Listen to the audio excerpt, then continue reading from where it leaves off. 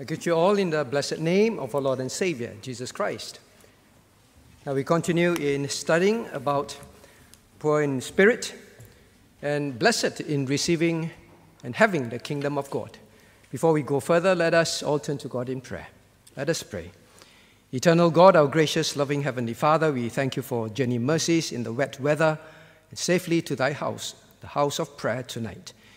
We do come seeking once again for your thorough cleansing and washing of all our sins of the day, of the week. Lord, that this gathering will be pleasing to you. And Lord, especially that your Holy Spirit would work freely in our hearts, convicting us, Lord, of our sins and showing us the way to walk in this world, how to be poor in spirit, and therefore to know the blessedness of having your kingdom. Lord, we do ask that you remove all distraction and tiredness of the body. Lord, that the young ones and at every age, elderlies, middle age, Lord, we will all truly learn from your word. May your word take effect in our hearts and transform us. Lord, we need to understand your word, that we may live this life, Lord, without regrets. We ask and pray in Jesus' name. Amen. All right, so please remember, I keep repeating this, poor in spirit. It is not just simply thinking that we are not so well off in a spiritual sense, but it is literally meaning beggarly, all right? This word refers to someone who truly knows and believes that he is devoid of anything useful, and he needs God to give him, all right? And truly know that he or she is really nothing. You imagine the most miserable, the poorest beggar possible on earth. This is lower than that. That is the meaning of this word, all right? So it's not simply I don't have some things, but it's I have nothing, all right? So please remember that. Now, we continue to then ask, now what are some of this blessedness in this term? For theirs is the kingdom, that's the kingdom of heaven. What are included in there? Now tonight we move to another aspect of the blessedness and the prerequisites to have that blessedness, all right? So what I'm trying to say is we will study other aspects of poor in spirit and what is the blessedness that will come with it. And tonight we are going to focus on one aspect in life. Now if I were to ask you, what is the most blessed thing for a Christian on earth and into eternity? What would be the most blessed state on earth and into eternity? Well, I hope you don't say that we are not going to hell, all right? God did not save us just to help us to avoid hell. It is far greater than that, all right? Blessedness, avoiding hell brings blessedness, yes, but it is not the end purpose of God. There is a far greater blessedness, all right? So what is the most blessed thing a Christian can be doing on earth and then into eternity? What do you think it is? Maybe I try someone. You just imagine to have a life, and that is the world's desire. Like just now we sing about peace, wonderful peace, right? Coming down from heaven above. Now, people long to have a life where they say they have no struggles on earth. They don't struggle about not getting what they want. They don't have fears, doubt. They don't keep wondering, well, is this the best? I don't know what to do. Or have no regrets. Right? At the end of their life, they have no regrets at all. Right? This is such a blessed life, right? This is what people of the world want to have. They will even say, like I've mentioned, this is like heaven on earth. Well, how can you have the kingdom of God while you live on earth? What do you think is the most blessed thing for a Christian to be doing? Wei Chen? Able to walk closely with God, yes, very good. And you walk closely with God when you're doing what? You try Shane. What do you think? The most blessed thing is that I just want to do that in my entire life till I die. Say again? Worshipping God, all right? Now, it is actually related to the topic we just covered. Doing the will of God. Doing the will of God. Now, as we studied about the will of God, there are things that we begin to realize that, well, the Christian can struggle against the will of God. Isn't it true? That is why there were many questions submitted relating to, well, what about this? What about that? I struggle with this. Struggles. What about fears and doubts? Well, if you are doing God's will, you have no fears, no doubts. You pass through this life like the Apostle Paul, that no matter what happened in his life, no matter what was ahead in his life that seemed so negative, well, there were no fears. No fears in the sense of there was no doubtfulness. He said, I'm going. How wonderful it is to live such a life. And at the end of it, he says, well, I've come to the end of my ministry. I've run the course, right? And say, he has no regrets. Now, this is the best experience of the kingdom of heaven on earth in your life, doing the will of God. When a Christian is doing God's will, that is the best of the kingdom of heaven. I want to say that again.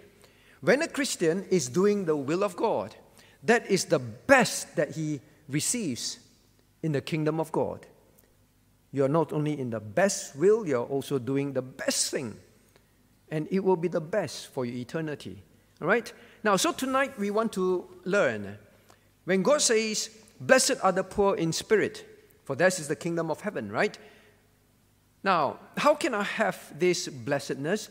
What is this poor in spirit? When I'm walking, when I'm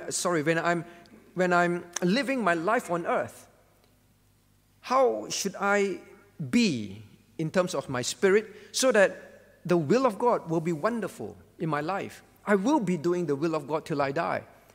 It's no struggle for me. What kind of spirit must I have?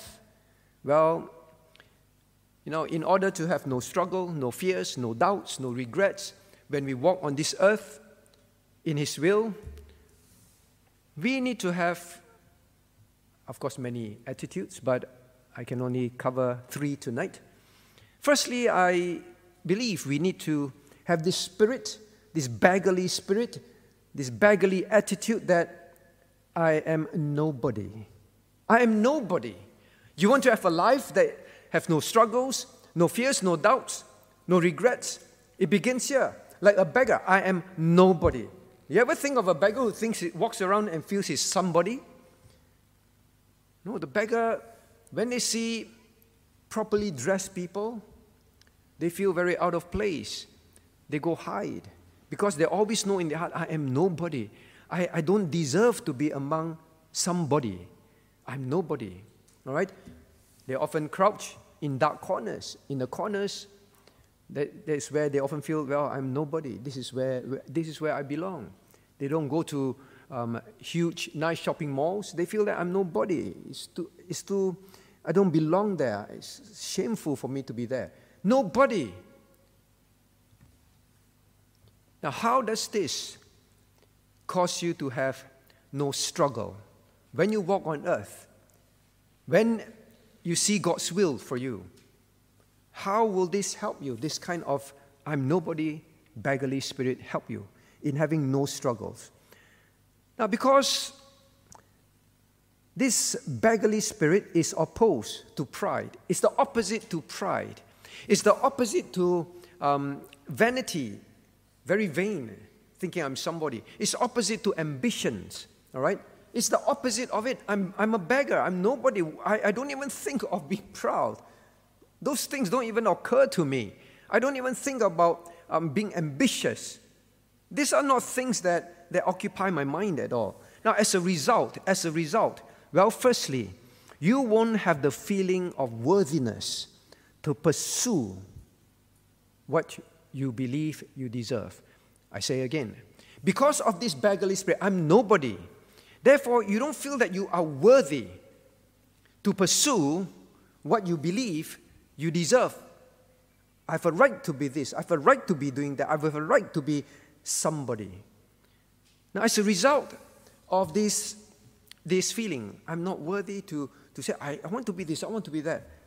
You will have no struggle with God's will. Because whatever God ordains for you, You won't even think about questioning God because you are nobody. You just go ahead and accept what God gives you. You don't keep thinking, well, Lord, this thing that you chose for me, whether it's singlehood or whether it is someone who's not having good health or someone who is not so rich or someone who is, not in certain profession. When I look at others, they are this, they are that. Or my children are not this or that. My family is not this or that. You don't have such thoughts that whatever God ordains for your family, for your personal life, for your job, for where He puts you, you just simply say, I'm nobody. You do not struggle. Why do people struggle with the will of God? Because intrinsically we are not beggarly in spirit. We feel that we deserve more than what God ordains for ourselves or for our family. This beggarly spirit do not make you feel that I need to, I have my own directions, my own pursuits in life, purposes in life that I want to fulfill. You see, I have all these dreams. I have all these things that I want to accomplish in life. I want to be this and that. But once you say, I have no worthiness to pursue anything, you imagine you walk up to a poorest of the poor beggar on the street, and you think he's going to have a conversation with you and say, I have this, I should be this, I'm worthy to be this and that. I'm somebody. Those are not thoughts they have in their minds. So that's the first one. This spirit of I am nobody and therefore I have no worthiness to pursue anything that I think that I should have. No struggle.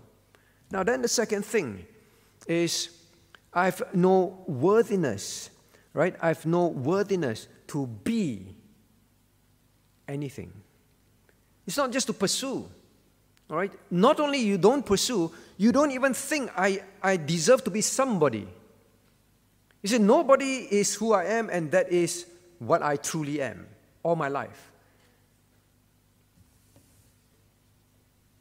Well, you will not struggle, but rather you will accept whatever God ordains for your life before the foundation of the world. You realize that, right? God says He already have us in mind. He already knew us, knew as in He has already planned for us what He intends for us in our lives, our family, our singlehood. Now you will just accept that. God, I don't aim to be this person or that person, or to be like that person or this person. I don't have this ambition to pursue this and create this so that I eventually become, not just pursue, I won't stop pursuing until I become this. Young ones, students, it's not just only about I'm nobody and therefore I've no worthiness to pursue. I'm not saying that you don't study and then you don't plan. You pray and you plan and you embrace God's will.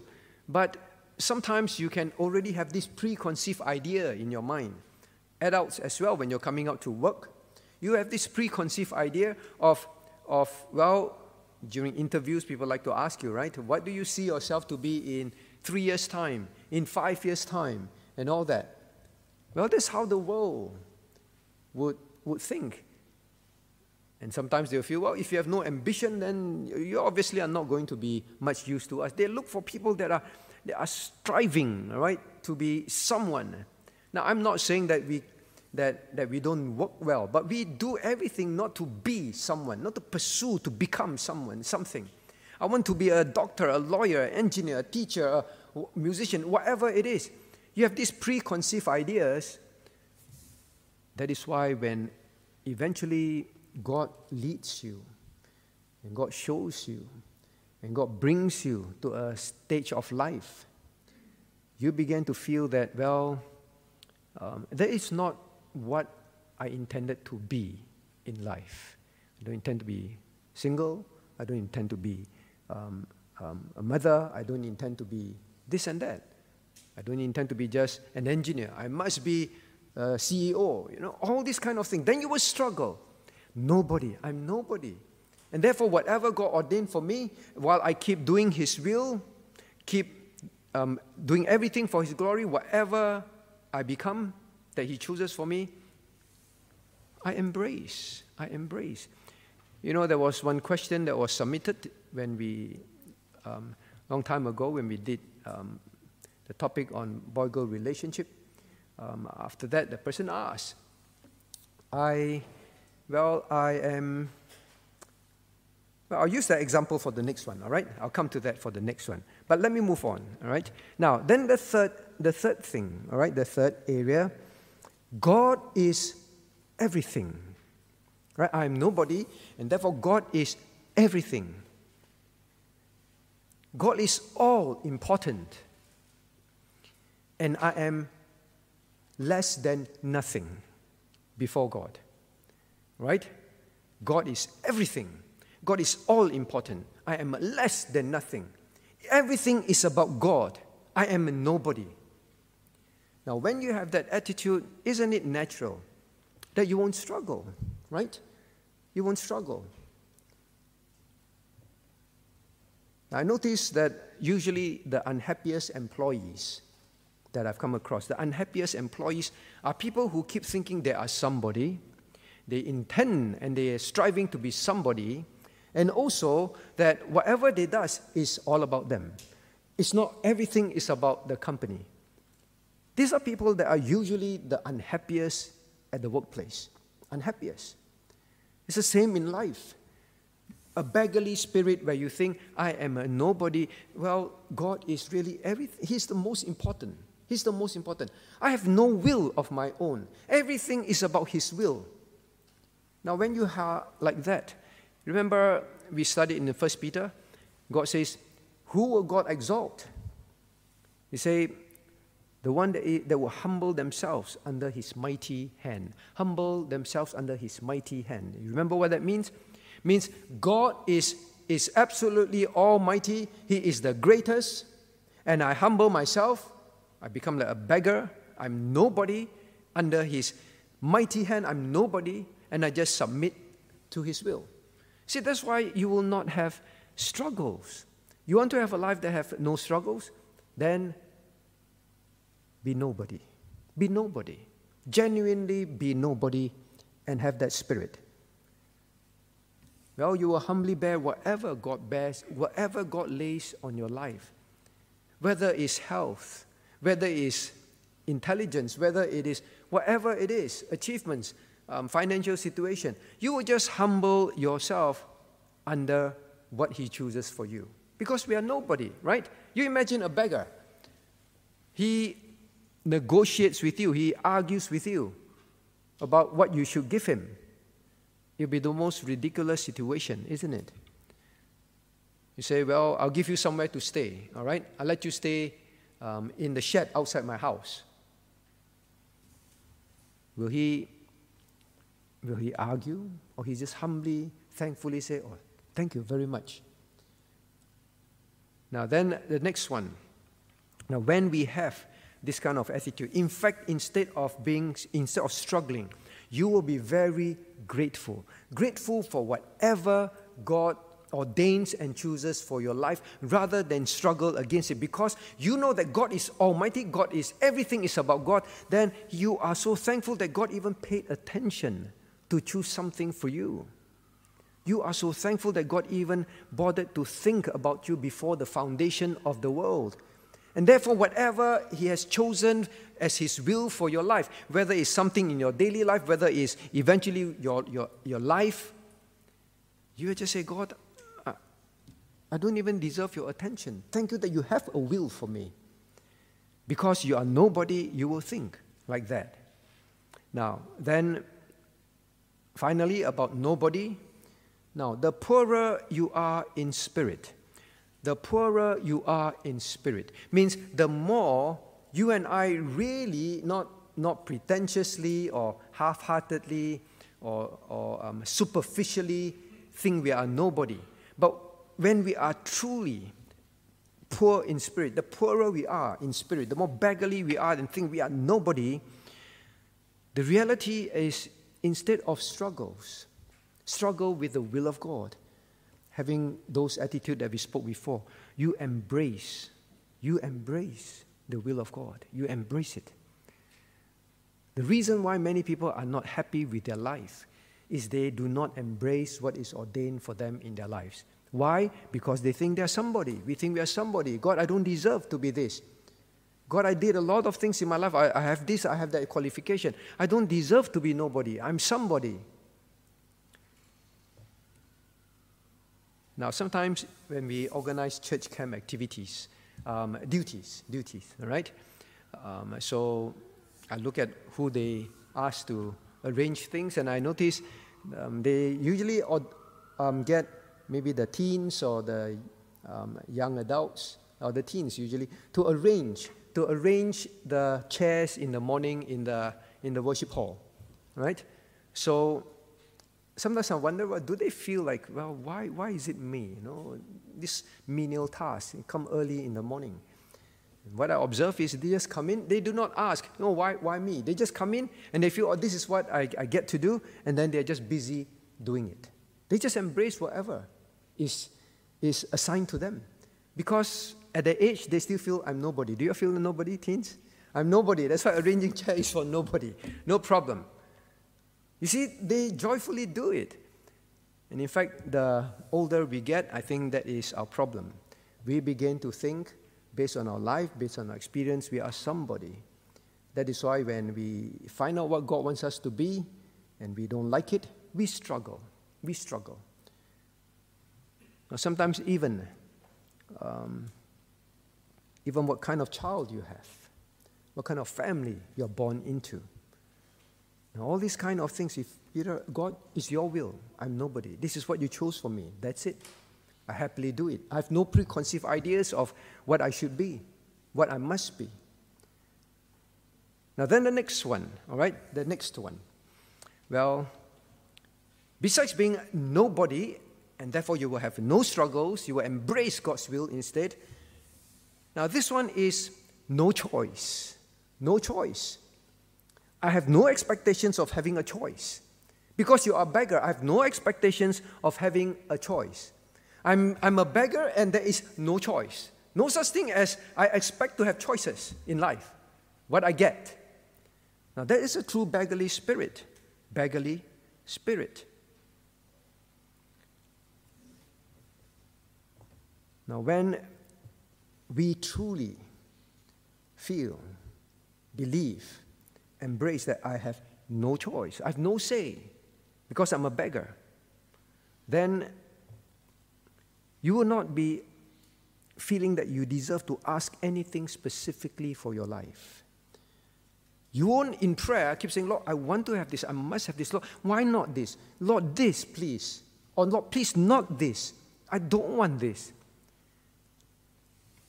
Now, one who is a beggarly spirit that just always feel I have no choice, you do not argue with God.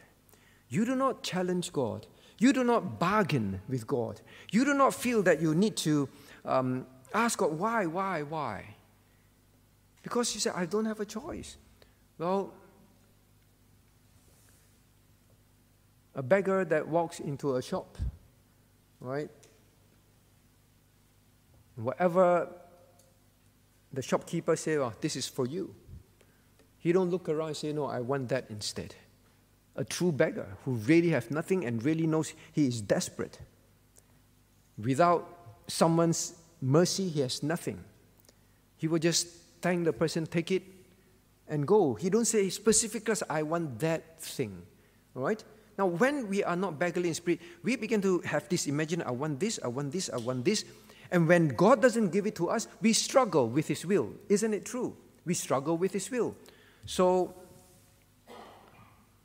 I don't deserve to ask anything specific for my life. Whatever God has chosen for me before the foundation of the world, it doesn't occur to me to have to ask Him why. I don't struggle. I don't ask this question. Why? And then you struggle. He has ordained this before the foundation of the world. I'm so thankful that He even thought of me. I'm a beggar that is not going to ask Him for anything specific. Now, then the next one, about no choice. About no choice. Now, you won't have the attitude of, well, yeah, okay, this is God's will for me. I can see that, but I am not very excited about it. I'm not very thrilled about it. That is the attitude of one who will eventually struggle. All right? So this was where the question came in. All right? Say, well, we studied about singlehood. It's clear, I understand. And now I begin to realize singlehood is a gift from God. All right? We studied in 1 Corinthians, singlehood is a gift from God. Means God says, well, before the foundation of the world, I chose a gift for you. All right? I chose a gift for you. And this is my good gift that I chose specifically for you. It is a gift from God. And He will enable you, right, to receive and bear that gift. But when we don't think that we are beggars that actually do not have a choice, we will begin to say, yeah, I know that is what you chose for me, but I'm not very keen on it, right? So you're the shopkeeper, the beggar comes in, and then you've been looking around. I know the beggar, I'm going to choose this for the beggar. All right, chose this for the beggar. He comes in and he said, well, I can see that you have chosen that for me, but really this is not very thrilling to me. It's not very exciting. Instead of the joy of the kingdom of heaven, receiving the kingdom of heaven is full of joy, not full of, well, we studied last week, discontentment. So you will feel that, well, God, why did you choose this for me? Whatever it is in life. Now, this includes preceptive will, all right? You know that in certain things in life, what are God's will, known will. They say, well, I know that it's God's will that if I'm in this situation, then this is what I need to be, need to do, whether it's a student, whether it's an adult, whatever it is. You say, I know, but I'm not thrilled. There's no joy of the kingdom of heaven. The kingdom of heaven is supposed to be filled with joy for you. No joy, no joy. Well, we all have this idea, right? Who we are to marry. What kind of person? Well, God, you chose this. I'm not very thrilled. What country we live in. What house we can afford, what health, what condition, how we die. Very often when I speak with elderlies, they say, Pastor, this is what I ask of God all the time. I say, what? I say, I ask God to let me die in my sleep peacefully. Right? So, you see, you can understand. All of us have this expectation that, God, you may choose something for me, but I want to ask something specific from you. That is what I want. Rather than say, God, whatever is your will, I am not here to negotiate or to what. Just give me the joy of going through whatever you have already chosen for me. So when we don't have that beggarly spirit, some of the elderly, as they grow older, they get sad, they get worried. And they say, oh no, the doctor told me I have this illness. I probably will die of this illness. It's very painful, it's very shameful, what? Then they begin to become very unhappy in their late years, right? So we even want to tell God how we want to die, how God has chosen, what God has chosen, He has chosen. Don't struggle, all right? Like Peter, Christ told him, you will die. They will bind you up when you're old, and they will force you, all right? And he knows that it's crucifixion. He never murmured about it. He knew about it. He never, for a single moment, said, I'm not so thrilled about that. I know God has chosen for me. No, he lived his life zealously for the Lord, right? So we embrace the will of God and have joy. You won't struggle. Then the next one. Well, we have nobody, we have no choice. Now we come to this. We have no wisdom. When you have a spirit, a beggarly spirit, I possess no wisdom to choose for myself. I possess no wisdom to know what is good for myself. I possess no wisdom to know in this situation or whatever God has given me. I have no wisdom to question why this is so in my life. I have no wisdom. I do not know any better at all. Now, that is a beggarly spirit of I possess no wisdom. Until we are like that, we will also struggle against God's will. We will not have the kingdom of heaven on earth when we live on earth, the joy and walking in His will. Now, why? Now, with respect to no wisdom, when you are like that, now the opposite is going to happen. The opposite is this: you will have no fears, you will have no doubts. Why? Why do you think so? Well, earlier on I say, nobody, you have no struggle. When it comes to no expectation, you have no struggle. But when you have no wisdom, when you truly say, I genuinely believe and I genuinely accept and really know that I have no wisdom, you will have no doubts or fears. Say, how is it so? Isn't it wonderful to walk this life on earth having no doubt or fear? You thought that you normally think if I have wisdom, fleshly wisdom, then I will be very clear and I will be very confident and I have joy. No, the opposite is true. Now, for example, the first one, when you always assume and know that you are poor in wisdom and that you do not know what is good for you, then you will always believe that God knows what is best for you. Now, we keep encouraging you to memorize what is God. God is infinite, all right? In one characteristic, that is wisdom, infinite in His wisdom. I am infinite in my stupidity. My lack of wisdom, I am infinite in that. Now, when you are like that, then you will feel very safe with whatever God chooses for you, because you know that you don't trust yourself to choose. You don't trust what you feel, what you believe is good and right for your life and your child's life. You don't. God, but you know, the world is like that. The world does this. But in my thinking, you don't. You don't ask. But, you know, practically, that's not. You don't. Whatever is in the Word of God, say, God, you are the wisest. The world don't live like that. The world don't believe in that. I myself don't believe in that. But God, it does not matter. You are the wisest. And therefore, whatever you ask me to do, however you ask me to live, the known will of yours are so clear. Those must be the best will possible to live. Because I don't know any better. I don't know anything, Lord. I don't know. So when you're so beggarly, you're so beggarly, you will, instead of struggling, you'll be so thankful that, Lord, I am so thankful that you chose for me. I don't have to choose for myself. Now, I'm not saying you don't have to seek God's will, find God's will. That is why we study it. You seek and you find it because you want to know what God chose. Because you know that that is the best thing. That is why you're seeking that. You say, I don't want to have to choose for myself, Lord. Please, I want to find out what you chose for me, and I want to do it. I trust that the most. That's why you have no fears.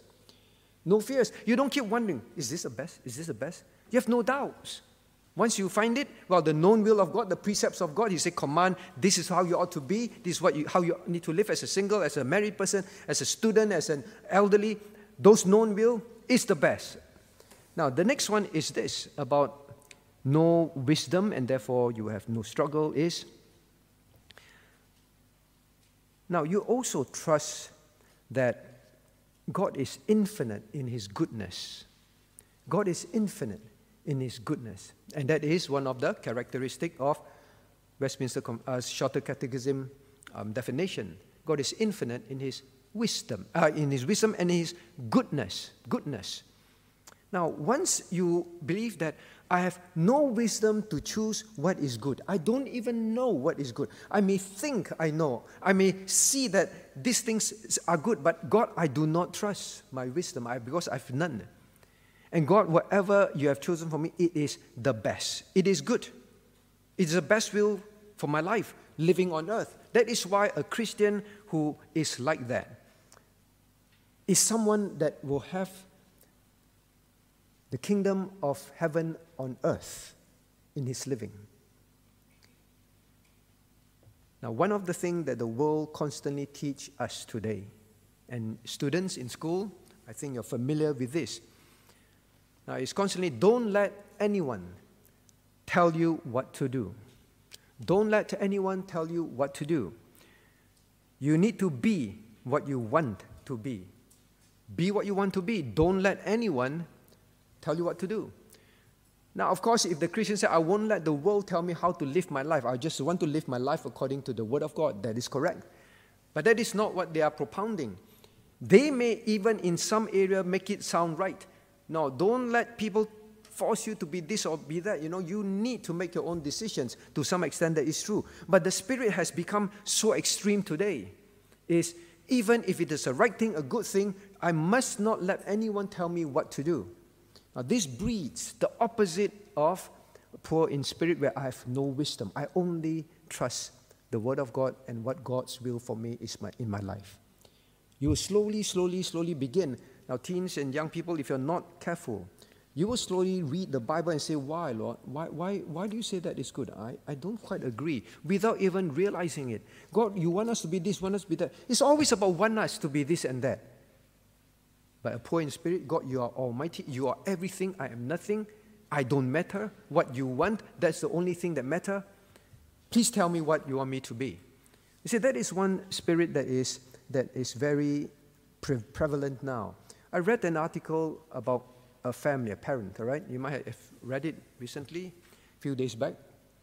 This couple said this, we will never, so now it's taken to this extreme, we will never tell our children what to do. They must totally think for themselves and decide for themselves. They say, well, to what extreme it is now? We don't send them to school because school tells them what to do. We don't even want them to have an education because education means we are submitting to the world telling us that people must have education. So my children should not go through education because then they will be letting the world tell them what to do. You must be educated. So they don't send their children to school. And when they do anything in their life, they say as long as you don't disturb the other siblings when they are sleeping, you can do anything. Anything. Now, that is the level of what? The child is smart enough, is clever, has his own wisdom. You choose what you want. Don't let anyone tell you otherwise, not even me as your parent. Now, when we begin to imbibe that kind of spirit, we will think we are somebody, we have choice, and we have wisdom, right? Now, once I think I shared this before, someone applied for leave, and then I was approving the leave. I said, wow, 3 months. I said, this goes into no pay leave. And I asked my employer, I said, why are you going back to India for so long? Some family crisis. He said, no, I'm going back to get married. I say, wow, well, that's wonderful news for you. I say, oh, okay. So how long have you known your wife? I've not known my wife. I say, really? I thought he was joking. And he said, yeah, my parents found a wife for me. I'm talking about this day and age. I'm talking about a university graduate with an engineering degree, all right? And he said, my parents found a wife for me. I said, okay, tell me more. It was very interesting to me. So he said, well, I'm going back. And I said, well, how does your parent find a wife for you? He said, well, they know me best. A lot of things we studied in courtship is so strong in that culture. He said, they know me best. And they saw me growing up, so they know my weaknesses, my strength, they know what I need. So I say, you've never met your wife and you do not know what your wife is like. No, I trust my parents fully to choose the right person for me. I say, wow, if only believers have that kind of trust in our living God who is infinite in His wisdom. Then I say, well, what is in their mind when they choose? What would be the kind of thing? Say, they would choose what is the best for me, right? The best. I say, you're not worried when you go back? No, because it will be the best. I'm just looking forward to it. It was so amazing to hear that in this day and age. Parents, I'm not saying you do that. In the Bible, you see, yes, there's still the the choice it was asked, right? Would you like to marry this person? It's not forced. But he trusted the parents' wisdom. Means he trusted the parent who knew him. God knows us best. God knows us better than we know ourselves. God knows us best. We should know that. God is infinite in his wisdom and infinite in his goodness. Why do we doubt? We should think, I have no wisdom. This person really felt that the parents know him even better than himself. And he was just looking forward to getting married to that person. No struggle.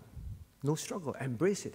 So when the Christian learn that attitude, we have no struggles at all. At all. Then last year I had a colleague who always say this, right? They say, go around asking people, well, do you marry your soulmate? Is your spouse your soulmate? So I said, what do you mean soulmate? Soulmate, you just understand each other, then it's like one, and that is, that in the universe, that was the one. I said, why do you keep asking that question?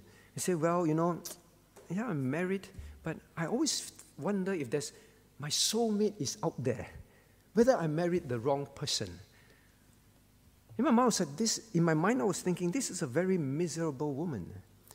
You're married to this person, and you keep wondering, is there something better out there? Something better out there. Now, Christians, that is how we can be as well. Is this job the best? Maybe, am I shortchanged? Is this the best deal? You keep wondering and wondering. And when you're working, just keep, instead of settling in God's will and doing God's will, you keep looking out.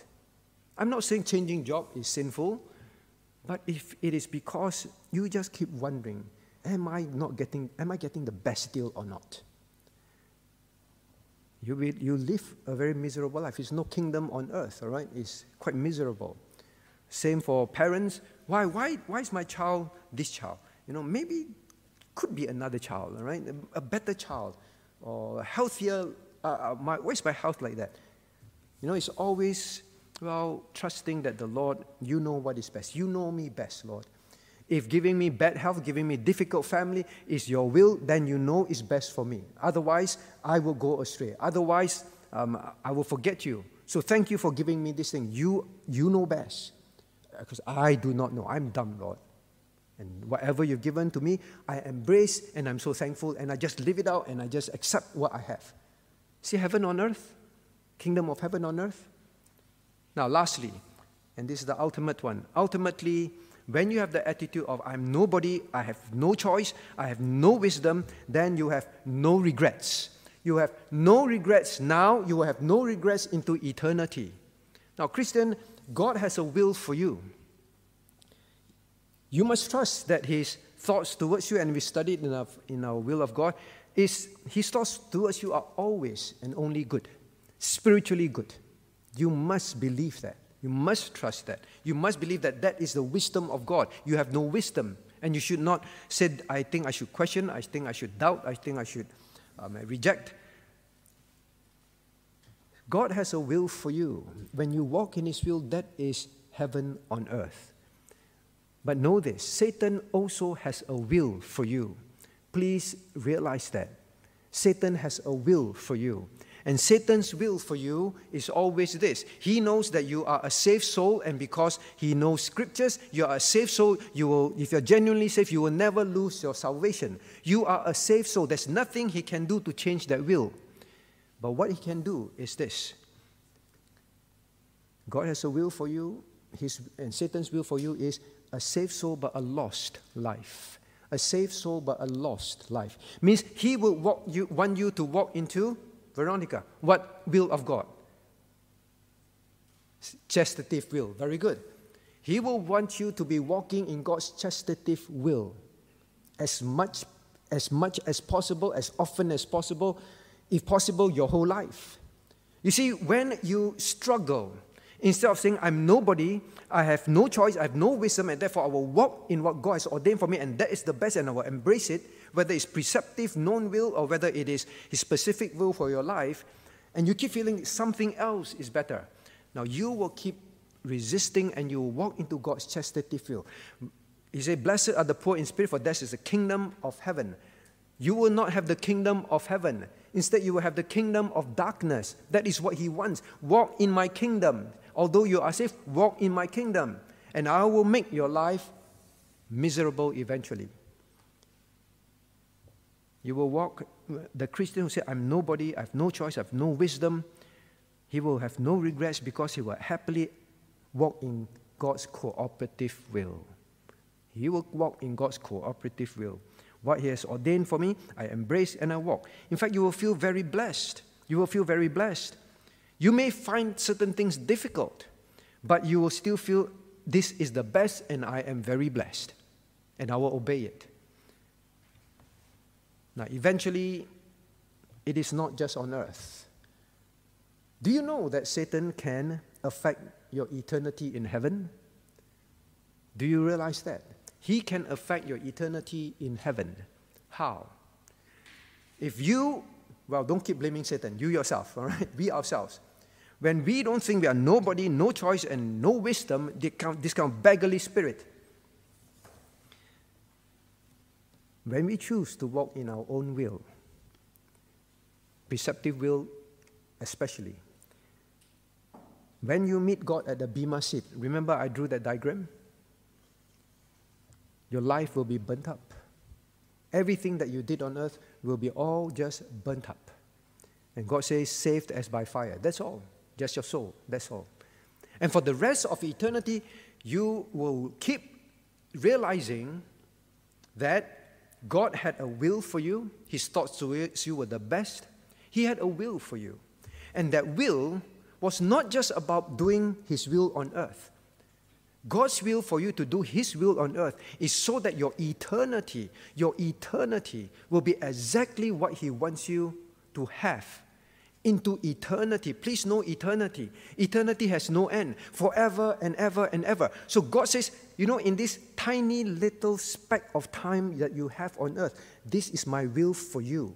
And when you do this, my thoughts towards you are good. The rest of the eternity, this was what I planned for you. And for me to give this to you for the rest of eternity, this is what you need to do on earth. But Satan and your flesh, if you resist God's will and you submit to Satan's will, yes, you get to do what you want on earth. But Satan will know that for the rest of eternity, you lose exactly what God wants you to have. You lose that forever and ever. Now, understand why God says, blessed are the poor in spirit. If you're beggarly and say, I'm nobody, no choice, no wisdom, you will embrace and do God's will joyfully now. And not only you will have the kingdom of heaven now on earth, for theirs will be the kingdom of heaven. Means for eternity, you will be exactly what God wants you to be. Instead of, well, you walked into His chastitive will and He has to judge. Those things will have to be burnt up. Now, may God help us to learn to really be poor in spirit. Let us turn to God in prayer. Our Father in heaven, we pray, O Lord, that we will truly search our own hearts and ask ourselves, do we really believe we are nobody? We have no choice. And that is a wonderful choice, because we have no wisdom, and therefore your choice, Lord, is always the best choice. And we will never struggle with your will, but instead we will know what it is to have your kingdom on earth with us as we walk in your will. Lord, meet with us in the place of prayer, we ask in Jesus' name. Amen.